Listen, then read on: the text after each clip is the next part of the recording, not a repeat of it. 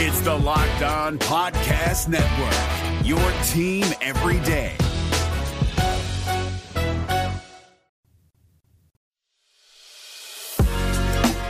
You are Locked On Reds, your daily Cincinnati Reds podcast, part of the Locked On Podcast Network, your team every day. All right. Brennan says the most exciting and most worrisome part of the Reds this year is their flexibility. There's so much talent with players, pitchers that can move positions or jump between starting and the bullpen. So he doesn't expand upon why it's worrisome for him, but I'll tell you why it's worrisome for me, Jeff, because David Bell cannot help himself. He always has to be doing something. We've talked many times about him being the guy that's like, what do I do with my hands? I don't know what to do with my hands, right? He can't sit still. He can't not fiddle. He can't not try and analytical his way into or out of a situation. So while I like the fact that guys can scoot around and they can use that to create playing opportunities, what I don't want to see is guys, with the exception of one time, I want Ellie in all 9 positions. I think I'm going to start leading a charge on that. But with the exception of that, I don't want to see guys playing 3 different positions every single game. I don't want to see guys start at second, move to left, come back to third, not quite have a good rhythm for what's going on. Because there is something to settling into a game and creating a rhythm and getting comfortable. So I don't want to see that. I do like the opportunity to start a guy in right field because you need to get another guy a start and kind of let him cook there for the day. I don't mind that. But I do worry about David Bell and his propensity for fiddling.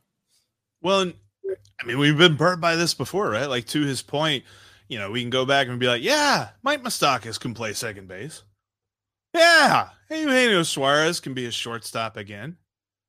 Different things like this. We said about different players moving out of position and being okay, and it kind of feels like we're moving that way with Jonathan India, where we're just like, yeah, we're going to put him in right field, sure.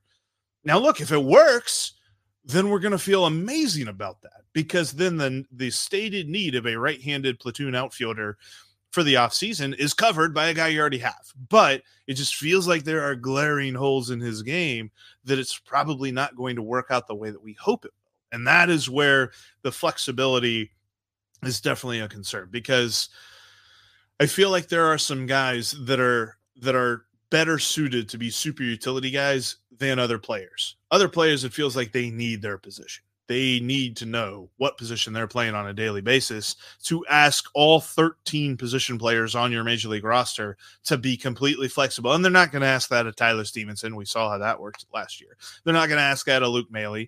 They're probably not going to ask that of TJ Friedl. He's going to play center field. But everybody else, it feels like, is going to play multiple positions. And so it's going to be interesting how that affects the day-to-day movements of this team. Mr. E asks an interesting question. Buy, sell, or hold on Graham Ashcraft finishing the season with the lowest ERA amongst the starting pitching. And he put some qualifiers there, but let's just say the regular starting 5 rotation, Graham Ashcraft has the best ERA on the team. Buy, sell, hold. Buy, sell, hold. I don't think it depends on him. I think he's probably the most steadying force on this pitching staff. We saw it last year. He was the guy that had the most 6 and 7 inning starts on the team by a wide margin. He pitched the most innings on this team. So I could definitely see him having a very solid ERA. But there are some guys that have crazy high ceilings. I mean, Andrew Abbott has a very high ceiling. Frankie Montas has a very high ceiling. It's just, how do they work within their range of outcomes? I think I hold that. I don't think I sell it. I definitely don't buy it. I think I hold that. Yeah, I'm with you. I think Graham Ashcraft will lead the team in starts amongst starting pitchers. I think he'll lead the team in innings pitched amongst starting pitchers. I do not think he'll lead an ERA. I think there will be somebody, at least one, probably more, that have a few less starts but have a better ERA. I think that's where that'll land. I think workhorse of the rotation is the label that Graham Ashcraft gets. He's not the ace. He's not the guy that's going to get all of the headlines and Sports Center material and be on all what we're going to get out of him. Yeah. MLB Network interviews. You're not going to see Graham Ashcraft there. You're going to see Hunter Green. You're going to see Nick Lodolo. You may see Frankie Montas now, depending on how he pitches. But you won't see Graham Ashcraft. but he'll be the workhorse of this rotation, I think, hands down. You go back to 2020 and 2021 with Wade Miley. You knew exactly what you were getting from Wade Miley. It was, and yeah, he did have the no-hitter, but for the most part, he was a pretty solid. You knew exactly what to expect out of him. You're getting 6, you're getting 7.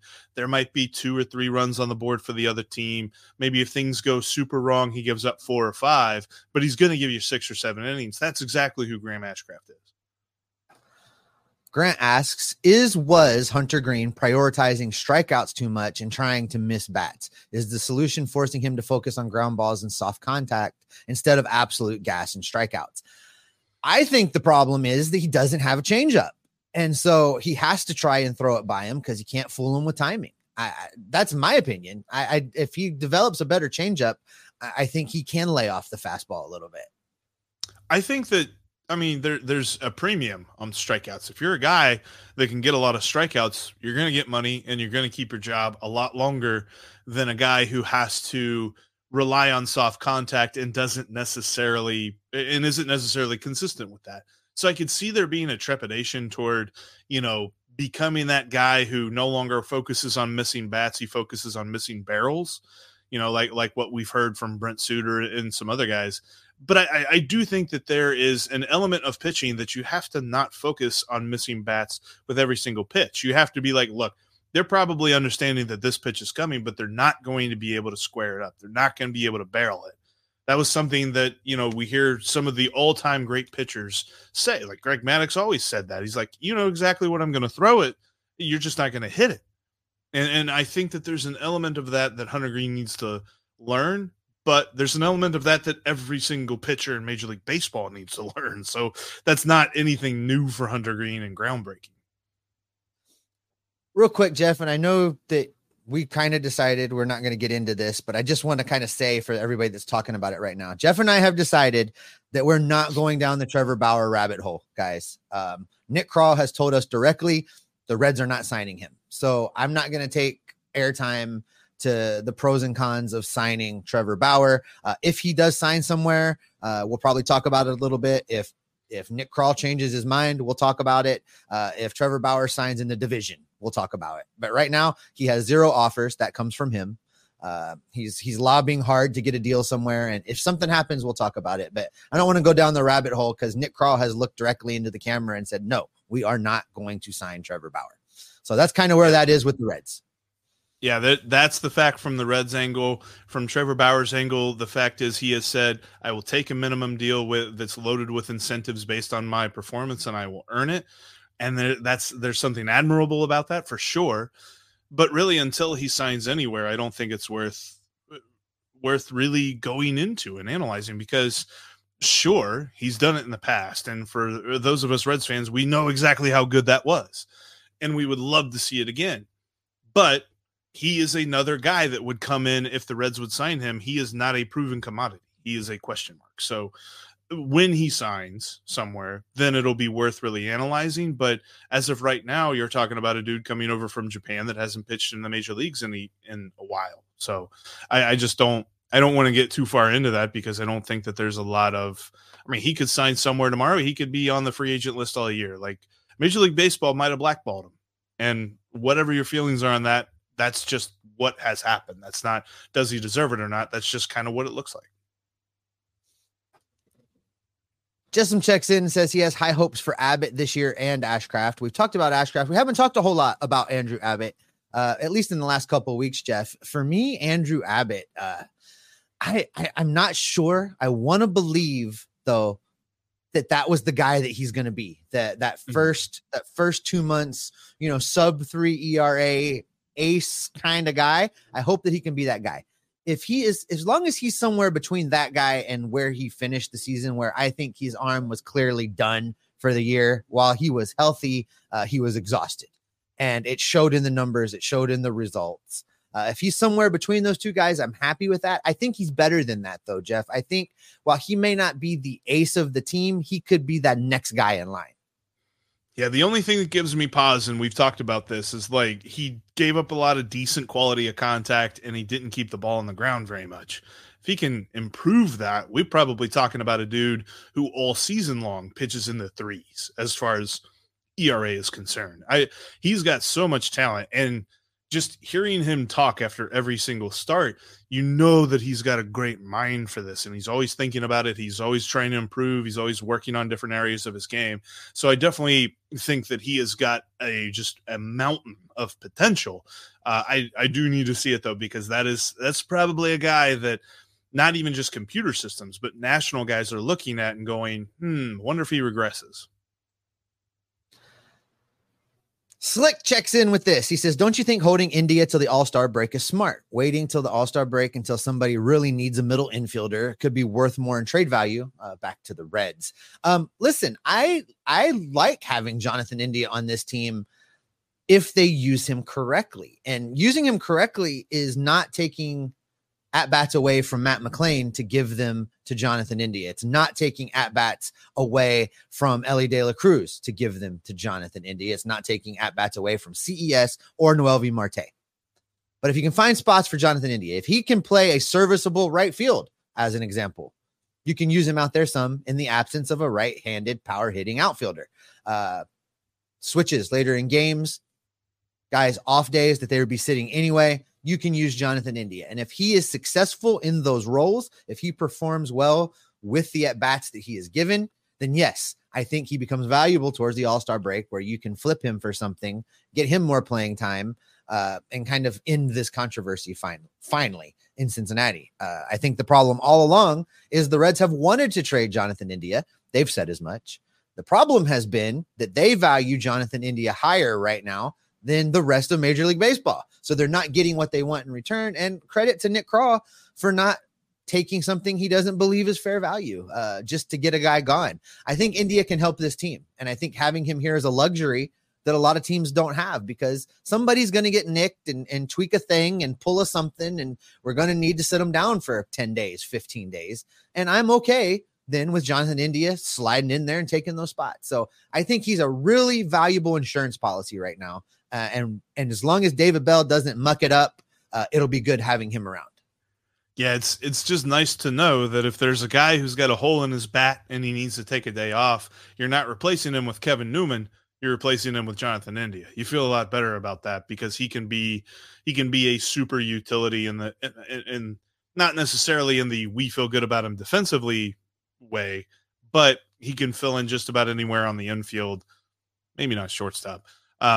But you feel all right with that. I think that while he is here, we're going to get a lot more value of him than if they just traded him for whatever they could get right now. Because as much as we talked about, the whole Jorge Polanco to Seattle deal, could the Reds have gotten that for Jonathan India? The fact is they didn't, and they didn't necessarily have that call with Jerry Dipoto from the Mariners, and that was the offer that they were dealing with.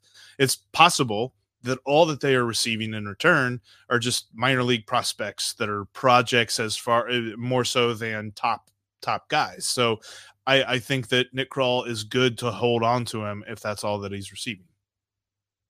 Mike checks in with this. Mike Graham says, I don't mind where they play on defense because I don't think that matters as much as messing with the lineup. And I think I agree with this. Jeff, you and I have demonstrated that it is possible to fiddle with all these defensive positions and alignments and really not change 1 through 7 in the batting order. That you can have the 1 through 7 be the same pretty much every day, and they can play different positions and you can still get everybody in. I hope that's the direction David Bell goes, because I think that Mike is correct in that it's more important for them to be comfortable in the batter's box than in the field. That being said, I don't want to run the defensive metrics off of the chart. I don't want them to I don't want them to screw with it too much. I do want guys to have the opportunity to settle in and get comfortable and play a position well. But if I have to choose, David Bell can't mess with one of the things. It's the lineup. Let's set the lineup and leave it alone and let it run. Yeah, I just really think that there is a balance, and yeah, you're right. You cannot let it get too low. You can't play positionless baseball and put a bunch of first basemen out there, but you also do need to consider how you're scoring those runs. I think that for the most part, they're going to be all right defensively. I think that it's not necessarily splitting hairs, but you're squinting a little bit, like looking at what Jonathan India could be in right field. The only thing, and we haven't really discussed this, and this is kind of just keep an eye on this. There's not a whole lot of analytics to dive into it with. There are some games where it feels like Jonathan India really tried to do too much with a certain play. Like maybe he tried to turn a double play that wasn't there. He tried to make a throw that it just wasn't ever going to work. And then it turned into an error and an extra base. That would get magnified if he tries to do that in right field. So he's really got to tone that down and turn down, because he does have an air of, Superman about him, that he believes that he can really turn the game on its head with a certain play. He's got to know that if he is going to be taking time in right field, he's got to hit the cutoff man, because he's not going to throw it to home on one hop. It's just not going to happen. Yeah, let me see if you want to talk about this guy, Ginger, in the comment. Go ahead, Jeff. It's gonna be a long time before we see Ichiro Kano Hernandez, but I love that signing. Like, it's an S tier name, Ichiro Kano Hernandez. And by the way, as fun as it's going to be, he's only 18 years old. He's got a long way to go before we know anything about his professional baseball aspirations and things like that. But he does come highly touted for an 18-year-old player. But I love the hilariousness that is a guy who is clearly named to be a Seattle Mariner, and he's not a Seattle Mariner. Like, what part of that name didn't scream? Have they already been on the phone? Like, is Jerry already been on the phone to Nick going, hey, listen, dude, you got to trade us that guy? Like I feel like his parents must have been like Mariners season ticket holders since the team's been a thing. Like Ichiro Kano Hernandez, like there's Felix Hernandez, it's Robinson Cano, and Ichiro, all Mariners, and all made their names as Mariners. So, which by the way, Felix Hernandez is up for the Hall of Fame ballot next year. Should definitely be a first ballot Hall of Famer. But Ichiro Kano Hernandez, like, I'm looking forward to seeing how this dude develops. He's going to be with Alfredo Duno, though. Like, Alfredo Duno was the Reds' big time get last year, and he's a catcher. But we're not going to even really hear much about him for another 2 or 3 years, let alone what his timetable is for the major leagues. These kids take a while when they come into professional baseball at the age of 18. All right. There's so much conversations going on in this chat, you guys. I'm going to have to come back and read all of it again after we're done, because it's hard to keep up with. You guys, the chat gets better and better every week, Jeff. Like, there's so much smart baseball talk in here, mixed in with some pretty good sense of humor from time to time. Some of it I can't put on the screen, some of it I can. But it's really good that there's so much banter back and forth. That's why these shows are so great. It's why I love the Discord server, everybody getting to talk baseball with each other. Speaking of the Discord server, guys, I know I haven't been there in a while, this part of the off season. Been super busy, but I jumped back in yesterday, talked for a little bit. Going to be doing that more as we lead into spring. And then once spring starts, Jeff and I are going to be there all the time. Get in there, have some baseball chat with us. There is a live room, like a video feature in there that we haven't used yet, Jeff. But I think what I would like to do during spring training is set a couple times where we hang out in there and watch the games together. So maybe look for that. Games are on TV or something like that. Like, I know not all of them are, but some of them. Yeah, look for that to be coming, guys. We're going to do something like that. If that's something you think you'd be interested in, drop it in the comments or hit us up on X. Let us know you'd be interested in that, and we'll put something together. I do have one I want to throw up here because Brian makes an interesting point. And Brian, I was actually listening to this segment as well. He said Charlie Goldsmith today on ESPN. He said on ESPN 1530, he said, no one on the team projects out as a 30-plus homer guy, but I think we have several that could. Thoughts? And I'm with you. Like, when I heard that segment, when I heard Charlie say that, there's two reasons for this. Number one, the projection systems, like we said, don't really project progression. They take what a player has done.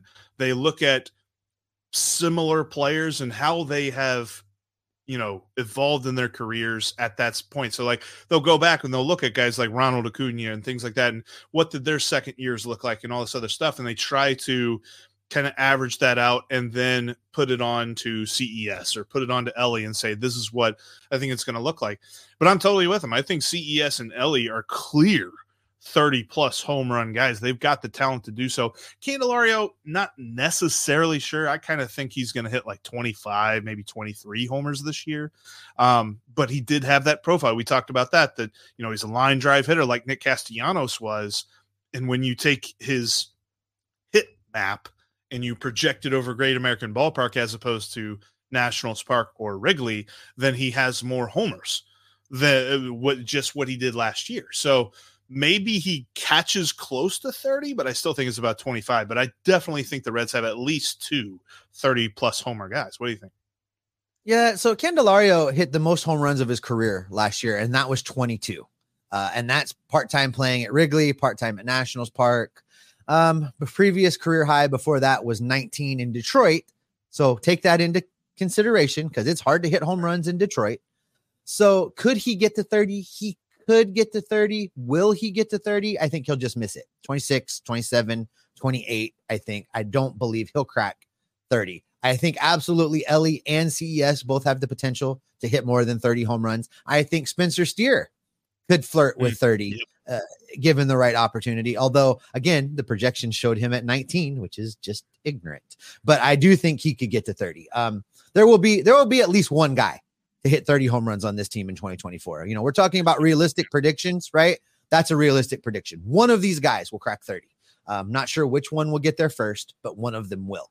And then moving forward into 2025 and beyond, there will be a couple that have the potential to go 30 home runs every year. But, I think like everything else on these projections, everything has been undervalued. Everything has been dimmed, and everything is going to be better than what the projections say.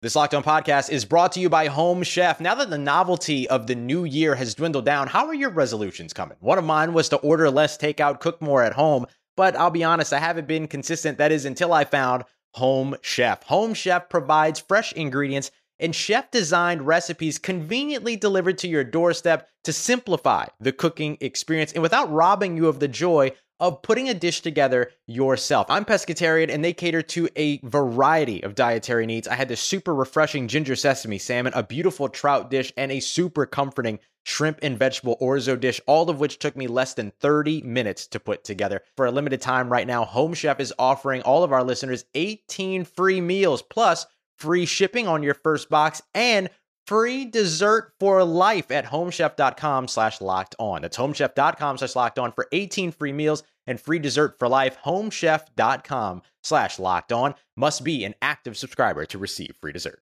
What about Tyler Stevenson?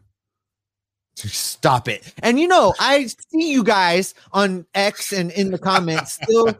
Oh, hang on. Earthquake. Got a little excited there. Oh, no. The earth is actually quaking. Whew. Everything okay? Yeah. I heard some stuff fall. I needed to go make sure. Yeah, there's like a book behind you that fell and stuff. That's crazy. I heard some stuff fall. I had to go make sure there wasn't like water pouring out of stuff, but we're good. We're good. Little Pele action. Hawaiian volcano goddess Pele clearly had some plans for us today. So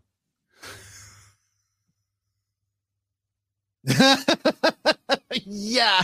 Greg gets the comment of the show right there. Yeah. I will do anything to avoid talking about my 40 home run prediction. No, Tyler, I got a little excited last year in predicting Tyler Stevenson's 40 home runs. Clearly missed the mark on that one. I do think he can be in that 20 group, though. I think that's not an unrealistic projection. I think he can be in that group of 20. I think we'll see him catch a lot of games, and hopefully he can get closer to 40 than he did. Man, I'm all right, so let's talk about the earthquake. Let's talk about the earthquake for a second. So, guys, I do live on the Big Island. I still had my earphones in when I was running around the house. So I heard Jeff telling you guys I am in Hawaii, not a shtick. I am here. I live on the Big Island. The earthquakes come from Kilauea volcano, which is on the other side of the island. Mauna Loa, less activity, but also has some activity. Also far from me. I'm in a lava safe zone. So the trade-off of that is, though, you still feel the earthquakes. So generally we get little earthquakes throughout the day all the time that don't do that. That was a good one. That was probably a 5 on the Richter scale. I'll look it up later and see, but knocks things off shelves. No big deal. Nothing's broken. We're good. That's crazy. Every day, Mr. E, their earthquakes are every day from the volcano, just not like that. Those big ones like that are few and far between. Also causing them is actually the island settling on the ocean floor. And sometimes we get earthquakes from that as well. So, because the weight is always changing because the volcanoes are always pumping out lava. So it's a thing. It's the price of living in paradise, and we roll with it, but we're good. And here I thought the most natural phenomenon of the day was I walked outside in flip-flops and actually enjoyed it. Man, it's crazy here on the Locked On Reds podcast. You get the Aloha Live edition. Make sure you always join us here on Friday afternoon. Maybe there'll be another. Let's get a couple more. Let's get a couple more, Jeff. We're blown past the hour mark with my earthquake delay included. So let's do a few more. USGS says it was a 3. That was not a 3. That will get revised up. The initial numbers are almost always lower than where they land. So let's see where that moves. I think it was a 5. So probably split the difference and it'll end up being a 4. Let's see, Jeff. Sorry, I didn't have a chance. Here we go. GABP is going to be quaking like that when the Reds win the division. That you can write down. I tell you what, the stadium, if the stadium on Ellie's debut is any indication of what is possible in that ballpark, I also recall what it felt like in that building when Todd Frazier won the home run derby. And I was in the upper deck that day. I hardly ever go up there anymore, but I was up there that day, and it was definitely an earthquake from everybody jumping up and down. Between Todd Frazier and then Clinchmas back in 2010. Yeah, that's we need to add some more good moments. Like there were some good moments last year, but they were not like generational moments in the stadium's history. We need to add those this year. I think they're coming. All right, let's talk about this for a second, because I wonder your thoughts, Jeff. Michael Blackman asks, won't all of these low predictions put chips on the players' shoulders? Yeah, I think it will. And maybe it's not necessarily a bad thing. We've heard from David Bell, and we've heard David Bell say that his job is to get these guys to not focus on the press, but to focus on the baseball and focus on their jobs and focus on the task before them and move forward and get better. I think they're all hearing this press. I think they're all, bulletin board material, right? We talk about that in football a lot, but I think it matters in baseball as well. I think these guys are hearing all this noise, and they are most definitely going to be motivated to, basically shut these people up. Yeah, no. And I think that there's an element of believing their own press that I think happened late last year, and I could kind of see that on top of fatigue as to a factor as why they didn't end up making the playoffs, because the national media started to pick up some things about the Reds last year where they were expecting to just be able to completely ignore the Reds. And then you had Ellie, and it's shaking a little bit again. I'm okay.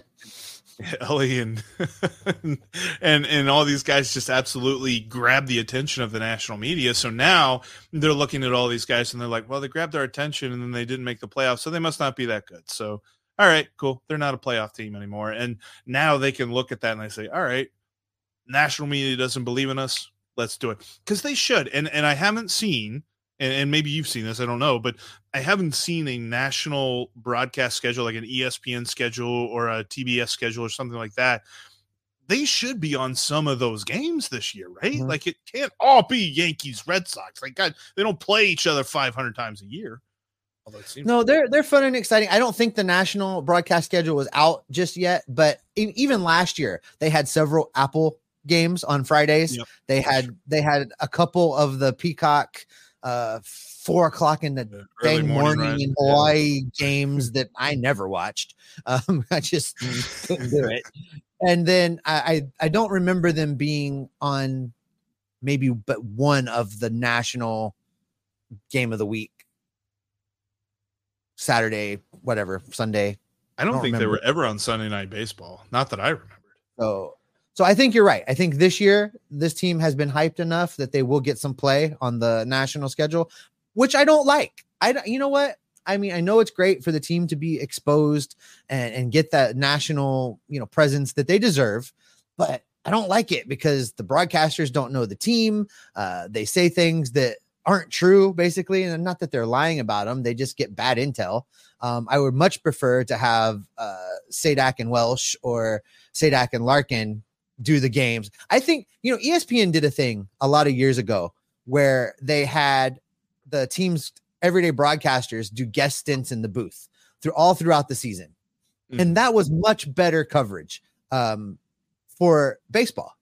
I think that's how it should work. Rather than these national guys picking up new broadcasters to cover a game, the national game should bring along the home team's broadcasters. I don't care if it's I got to listen to whoever from, Colorado call the game. He's at least going to know his team and prepares better to talk about the visiting team, I think, than the national guys that are only going to see those two teams once.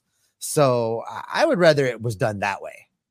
I think it's interesting because of the major professional sports here in America, the most regionalized sport is baseball. And I think a big reason for that is the hometown broadcast team. It's funny because I remember last year, it was a kind of a pain point for our Cubs guys for Locked On Cubs, is that they hired Boog Sciambi, and Boog Sciambi treated the broadcast like it was a national broadcast. And he tried to be impartial about the Cubs and who they were playing and stuff like that. And they're like, no, I want you to be a homer. I want you to love this team. I want you to tell me why this team is really, really good and things like that. And I think that we are blessed to have those kind of dudes as broadcasters, but I do think that, really feeds into the regionality of baseball where, us Reds fans might have some knowledge of, say, like the Mariners or the Diamondbacks. Like when the Diamondbacks went to the World Series, we knew about Corbin Carroll, but we didn't know about their bullpen. Their bullpen was fantastic. I love this, and this is where we're going to wrap it up for the day, Jeff. John says, national broadcasters all thought Frazier being from Toms Rivers was the news they discovered, and we heard about it 300 times, and that is why a former Reds broadcaster told you every single time they could that what? Kyle Schwarber's from Middletown. There you go. That is why. Say that was a national broadcast dude. Between ESPN saying that Todd Frazier's from Tom's River and Tom saying that Kyle Schwarber's from Middletown. I mean, sometimes you think that's all that matters about that. And hey, to close this up, Carrie Reinhardt checks in. She says 6.3 3 hours ago in Pahala. Just check 6.3. Yeah, so that side of the island, Pahala, Nalehu is over there. Yeah, that's what it felt like. Crazy. Let's not have any more earthquakes while we're alive. Let's not do that anymore. Yeah. And on that earth-shattering news, it's time to end. Thanks, everybody, so much for checking out today's Locked On Reds Aloha live edition of the podcast. A little bit more aloha than normal, Steve. And when we're talking about next week, we got Ty Floyd on the podcast on Monday. Steve got the chance to sit down with the Reds prospect and talk about his journey through baseball to get to this point. You're not going to want to miss that. The best way to not miss that is to subscribe. We got so much more coming for you as we edge closer next Wednesday to pitchers and catchers reporting. It's going to be so much fun. So make sure you keep it with us every single day. Why is that, Steve? Because we are moving, we are shaking, and we're keeping you locked on Reds every single day. Shake, rattle, and roll. Oh, my.